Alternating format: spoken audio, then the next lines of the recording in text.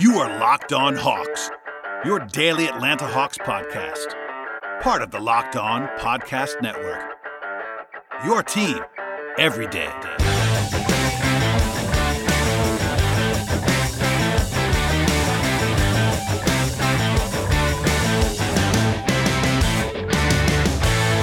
Hello, friends. Welcome to episode 691 of the Locked On Hawks podcast. I am your host, Brad Rowland, coming to you live from State Farm Arena.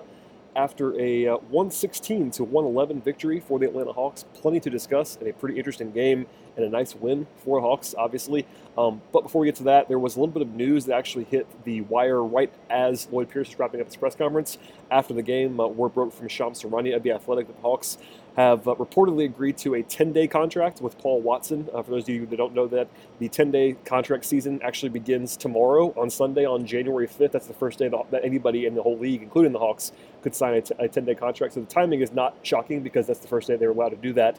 But Watson is someone who's pretty interesting in some ways. I candidly don't know a ton about him, but the numbers jump off the screen a little bit for this year, and I do remember him playing at Fresno State for 4 years before he's been in the G League now for 3 seasons. Blake Murphy, who covers the Raptors, who also covers the Raptors 905 G League team, has been watching him pretty closely and passed along some stuff on Twitter about Paul Watson, basically saying that he's a pretty good factor on the glass defensively. Also saying that he's someone who plays bigger than his 6'6" frame would indicate. He's kind of a 3-and-D prototype in that way. I will say the first thing that pops off the screen in terms of his profile as a stat kind of player is the three-point shooting for this season.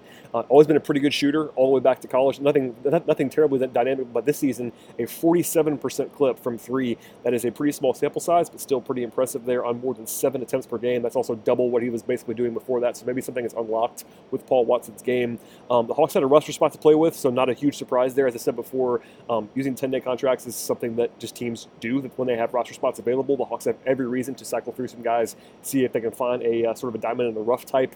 They've done this in the past with players. It hasn't always worked out, but no real downside to signing 10-day contract guys. And when they moved on from Ty Wallace in December, the Hawks created a roster spot, and they are obviously willing and able to take a flyer on this kind of thing beginning on Sunday. Nothing confirmed from the team just yet because the Hawks are, again, not allowed to sign anybody until Sunday to a 10-day contract, but there you go on that, and we'll see if anything comes with it. But that news actually broke about only a few minutes ago as I'm recording this podcast, so we're going to leave with that just now because this was an actual news item.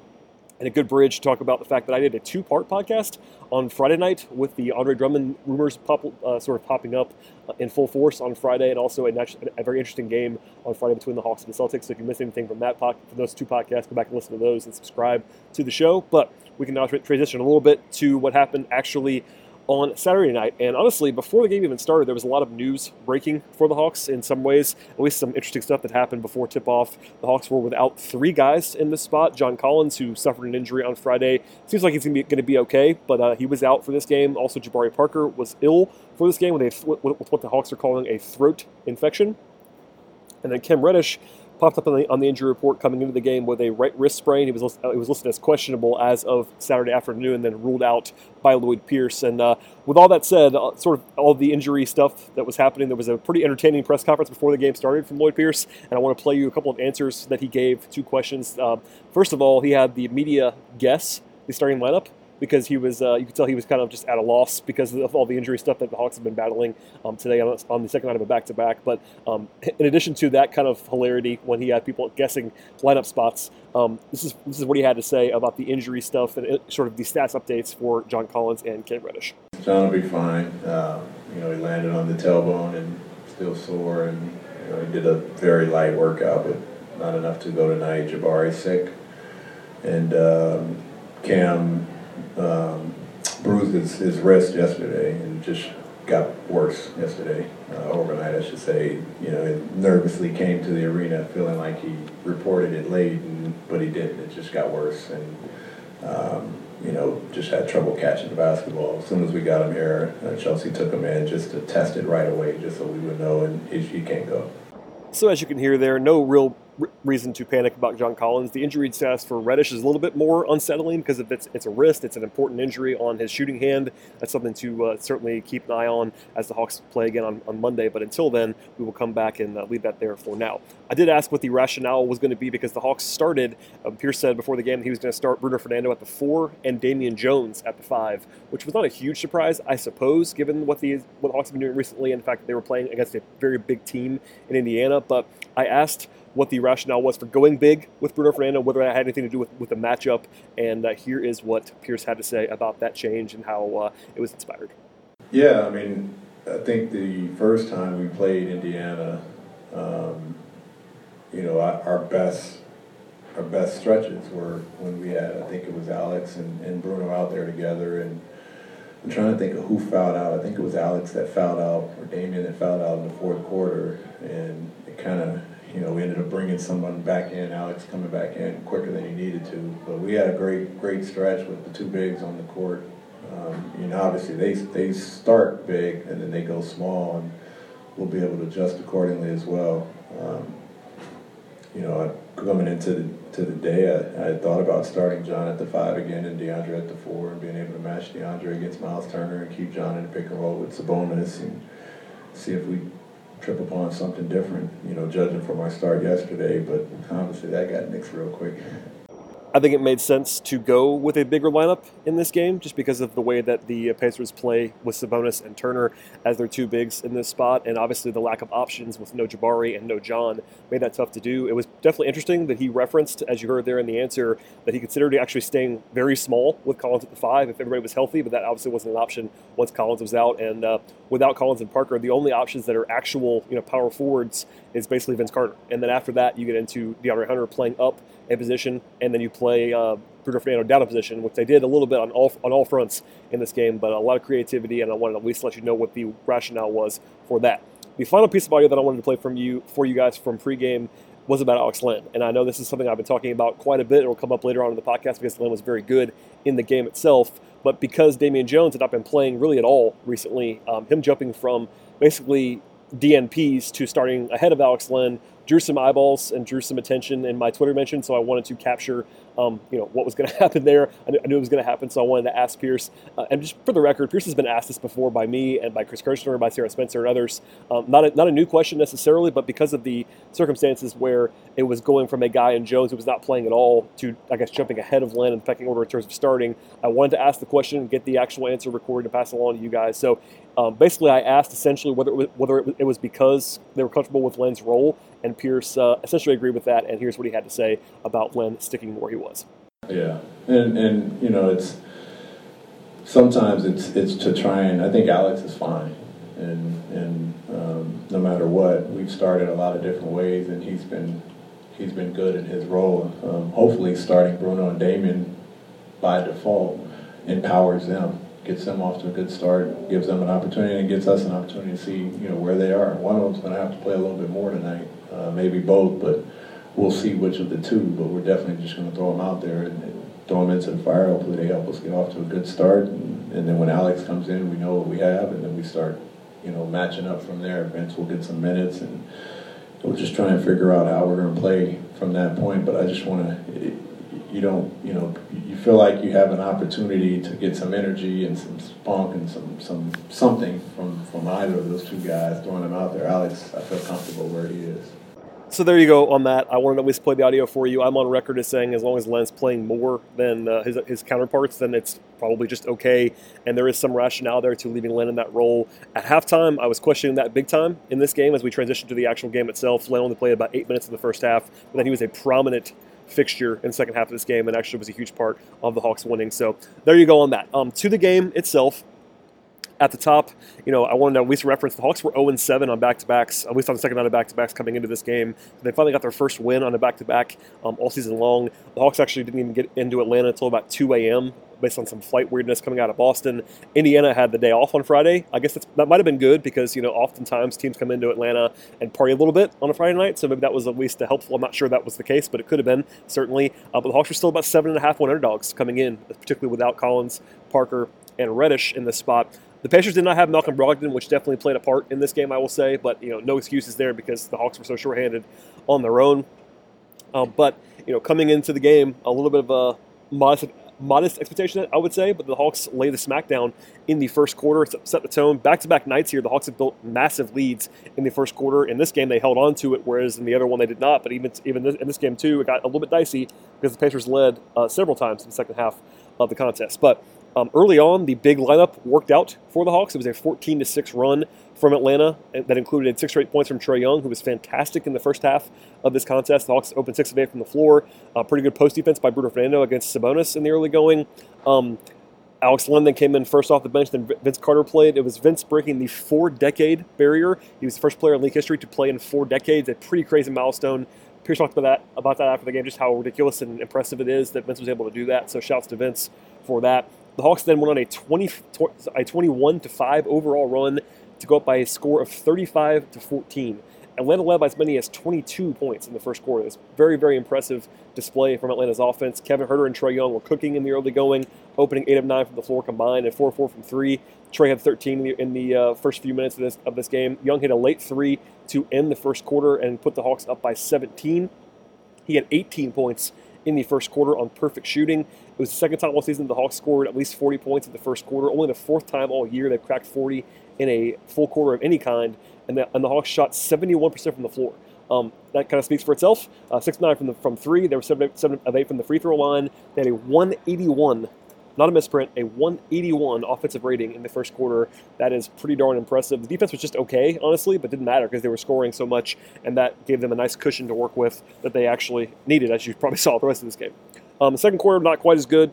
They went without Trae Young to open the second quarter because he played the entire first quarter. They went with Goodwin, Crabbe, Bembry, Hunter, and Fernando to open the second quarter. That lineup did not work quite as well. An 8-2 run by Indiana to cut the lead down to 13, followed by a timeout from Pierce. Trae Young, though, got it going again after he came back in the game. He made his first 9 shots. He had 28 points before he missed a shot in this game. He did miss a free throw, so it wasn't a perfect night at that point in time, but he was 9 of 9 from the floor. Extremely impressive showing from Trae in the first quarter and a half of this contest, and he had a new career high for points and a half, actually, with 30 before halftime in this spot. A pretty shaky game from DeAndre Hunter, at least in the first half. I thought I wanted to at least point that out, but an 11-0 run from the Pacers to cut into the lead late in the first half, and the Hawks went into halftime only up by 4. Now that felt, coming into the game, if you told me the Hawks were up by 4 at the half, that would have felt pretty good, but up 22, down to 4, that's not as great. But still, the Hawks did a pretty good job holding on. As I said before, Alex Len played 8 minutes in the first half. That was pretty indefensible, in my opinion. The Hawks were plus 11 in that stretch as well, which makes it even feel even more funny that actually happened. Fortunately for the Hawks, he played better, and not better. Actually, he played well in the first half too, but played a lot more after halftime. But with no foul trouble, no Collins, it kind of felt weird to me. And they actually, in the first half, Damian Jones played more than Alex Len did. That did not happen in the second half, obviously. But at the halftime break, the Hawks had a very, very strong offense, but from that point forward, it kind of cooled off a little bit, as we'll talk about the second half of this contest. The same starters, I thought, that wasn't a huge surprise in the second half, but in a hurry, things changed because Damian Jones got his 4th foul in about 10 minutes of play, 28 seconds into the second half, that allowed Alex Len to come into the game and change things for the better for the Hawks, ultimately. And then also, I thought it was noteworthy that DeAndre Hunter came out of the game very early in this spot. They went to Allen Crabbe about 2 minutes into the third quarter, and Hunter sat for a long time. I'm not sure if that was a message being sent to Hunter, who was not very good in the first half of this game, but worth pointing out. But the Pacers did go on a 10-2 run to open the half, take the lead, including a 4-point play from T.J. Warren. The Hawks did stop the bleeding, though, behind Young and Huerter, who were both very, very good offensively in this spot. Huerter was great all night long. Incredibly small lineup that the Hawks went to that I wanted to point out as well. They went with DeAndre Bembry at the 4, essentially, while Hunter was still out of the game. They went with Young, Crabbe, Huerter, Bembry, and Len. Got even smaller there for a few minutes when they went to Brandon Goodwin alongside Trae Young with that small ball lineup. It didn't kill them by any means, but I thought it was at least worth pointing out how small they were at the 4 without that option to go with a bigger player in this spot. The Hawks did a good job holding on at the end of the third quarter without Trae Young on the floor, as well as the early portion of the fourth quarter. Kevin Huerter had a season high in points scored in this game, and by the way, he had the season high through 3 quarters. That was how impressive he was early on in this game. Alex Len played more in the third quarter than he did in the entire first half, which is also worth pointing out. That was very, very helpful. I would say for the Hawks, the defense was pretty uneven. I would say overall in the third quarter, but the Hawks did enough scoring to hold on to a nice margin. And the fourth quarter was really ugly on both sides of the floor. I will say this: the entire fourth quarter, I will say on both ends of the floor by both teams was not fantastic. That's probably the best way to put it. I'll just kind of leave it there for now. But a lot of back and forth in this game. It was basically a 4-point game or less for the entire stretch run, from about 7 minutes to go all the way down to the end. The Hawks did lead the entire way for the last 6 minutes of the game. But there were some moments where they actually had some peril, I would say. The Hawks had a three-pointer. Sorry, the Pacers had a three-pointer in the air from Aaron Holiday that would have given them the lead that he missed on a wide open shot. And in general, Indiana just could not score. The Pacers didn't score a field goal for about 4.5 minutes at one point late in the fourth quarter. A couple of very makeable shots missed by the Pacers during this run. The Hawks go up by 4 points with 1:22 to go on a bucket from Trae Young. At that point in time, it was only 17-14 scoring in about the first 11 minutes of the fourth quarter. That kind of tells you how bad it was on both ends of the floor. It was just plainly hideous basketball. And if that's all you saw, you would have been pretty disappointed by this game. But unfortunately, the Hawks closed it out in solid fashion. A nice block shot by Alex Len on Miles Turner to generate. It's just one of those things. The Hawks had a turnover, though, with 44 seconds left, up 3. Very interesting. They lost the ball there with Trae Young. It looked like actually it was going to be a turnover, but fortunately for them, the replay review stood instead of overturning. I actually thought it might have been off Trae, but that allowed the Hawks to get the ball back. Unfortunately for Atlanta, though, they did not score off that because they failed to get a good shot off with a short shot clock. It was kind of just a heave by Vince Carter.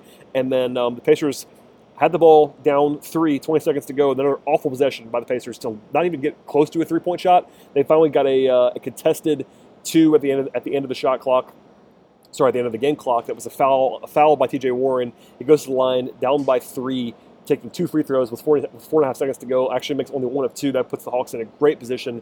Trae Young got fouled on the inbound. Actually only, though, made 1 of 2, leaving the door a little bit open for Indiana. So the Hawks are up by 3 instead of 4 at that point in time.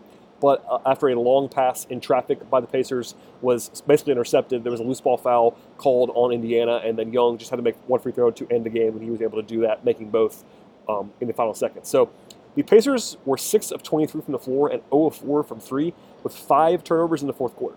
Now, part of that is the Hawks playing good defense, and it seemed like Lloyd Pierce was really happy with the defense in the fourth quarter. I think he should be, because they were forcing the Pacers into some bad shots, and we definitely saw the absence of Brogdon, I thought, at the end of the game for Indiana, just not getting quality looks really at all. But still, I think it has to be pointed out, Indiana gave the Hawks some openings in this spot, and Atlanta's offense wasn't quite as good as it had been previously, but the Hawks won a close game against a good team. That's definitely has to be pointed out, and they did what they needed to do down the stretch there to hold on very, very tightly and win. Also, Vince Carter played crunch time in this spot. I was okay with that because of the lack of options the Hawks had when the Pacers were going bigger. You wanted to play Len at center, and I would definitely choose Vince over Bruno Fernando at the 4 in that spot. So if you want to sort of at least try to match, if Vince has that old man strength, I was okay with Vince playing crunch time, though it's not necessarily what I would love to see all the time from the Hawks, but they were just very, very short in this game. As we go a little bit here to the big picture, briefly here, the Hawks had a good offense in this game, as you might expect. A lot of that was the first quarter, but still for the whole game, they had a 118 offensive rating. That is very, very good. They shot 51% from the floor. That's very good as well. They got to the line 24 times, made 22 of them. That's very good. Not too much to complain about there. Defensively, it was a little bit hot and cold. When Lem was in the game, they were really good on defense. When he wasn't, they weren't as good, but that's kind of what you would expect. A 112 defensive rating is not going to win you all that many games, but it was enough in this game, and they did a pretty good job on everyone except for Sabonis and maybe Justin Holiday. They held Warren and Miles Turner and Aaron Holiday and Jeremy Lamb really in check throughout this game, and they were able to clamp down when they needed to get stops.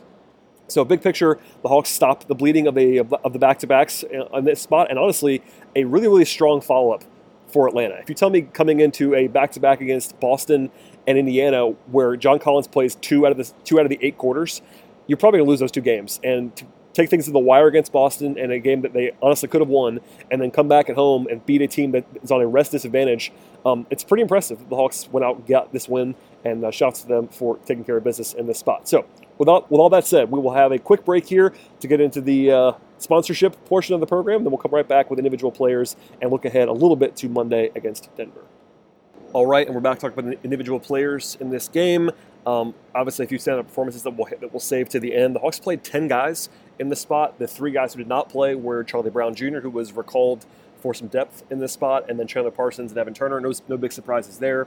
To the guys who actually did play, Brandon Goodwin, good minutes again here, 13 minutes off the bench as a backup point guard. I continue to like that alignment for Brandon Goodwin. He's earning the time, and good to see that from him. He had 8 points in the 13 minutes. Thought he played pretty well overall. Vince Carter, 18 minutes, including some crunch time. Didn't shoot it well, 1 of 7 from the floor, but I thought Vince was actually pretty spry in some other areas here. 3 points, 3 rebounds, and an assist, and they needed him to step up in this game and play competently. I thought he did that for the most part. Alan Crabb struggled a little bit in this game, defensively in particular, but 2 points, 1 of 5 from the floor, 3 rebounds, and an assist. Wasn't his greatest game by any means, but didn't kill them necessarily. DeAndre Bembry, I thought, played pretty well, other than 0 3 from 3. Made all 4 of his 2s in this game, 8 points, 3 steals, and a block shot to go along with 2 rebounds and 2 assists. He was active. It was good Bembry for the most part in the spot. Alex Len was fantastic. I thought 16 points, 9 rebounds, 3 block shots, a steal, and an assist in 27 minutes. 6 of 8 from the floor, 4 of 4 from the free throw line. I thought Len was just masterful, honestly. I think he's been playing very, very well for a long time now, and I think he's starting to get some attention for that, which is very, very good to see.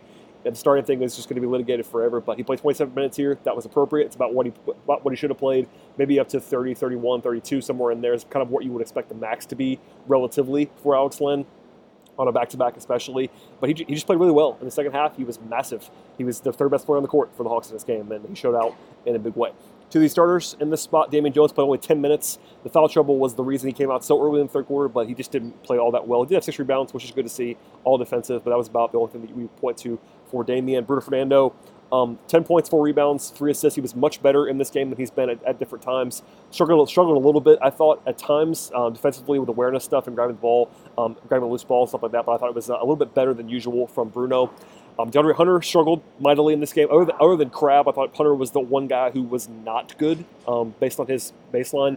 Scoreless in this game for Hunter, which I don't really care about all that much, but he was just kind of passive, kind of just invisible out there for the most part. Defensively, he was okay, but a game that you want to definitely see more from Hunter on the offensive end of the floor. That's probably the best way I can put it. Keep it short for now, but it was not a good night for DeAndre Hunter, and I think the extended absence in the third quarter was not by accident, given the way that he was playing to that point in time.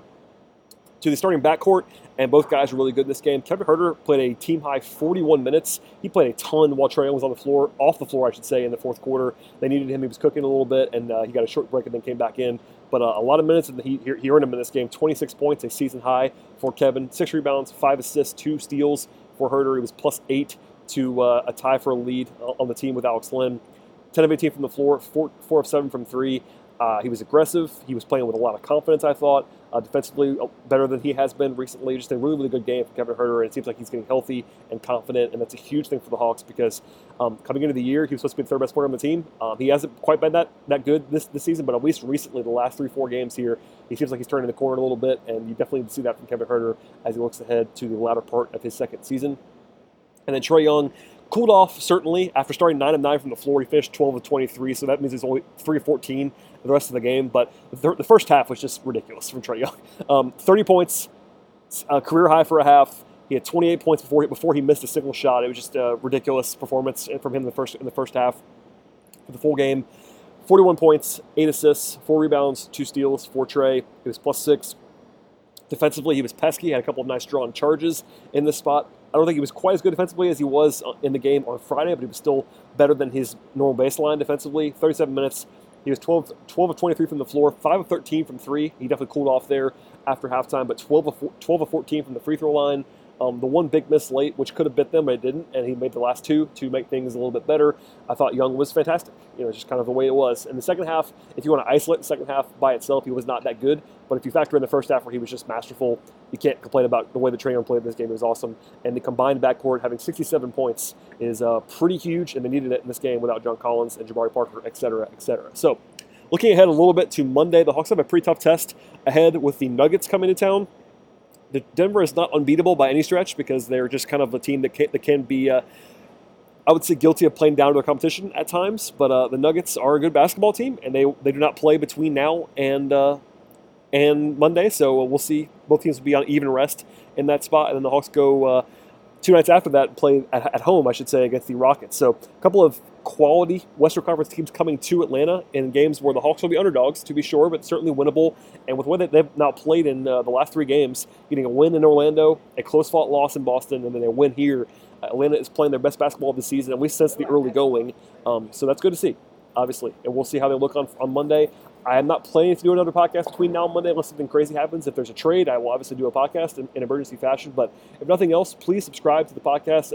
Again, if you missed anything from yesterday, a 2-part podcast should be there, as well as earlier in the week I talked to Ben Ladner for a long time on the podcast. That was a fun one. Catch up on that one as well. Please stay tuned. Please subscribe. Please tell a friend about the show. Follow me on Twitter at BTRoll. Follow the show on Twitter at Locked On Hawks. And we will see everybody at the very, very latest on Monday from this same spot at State Farm Arena.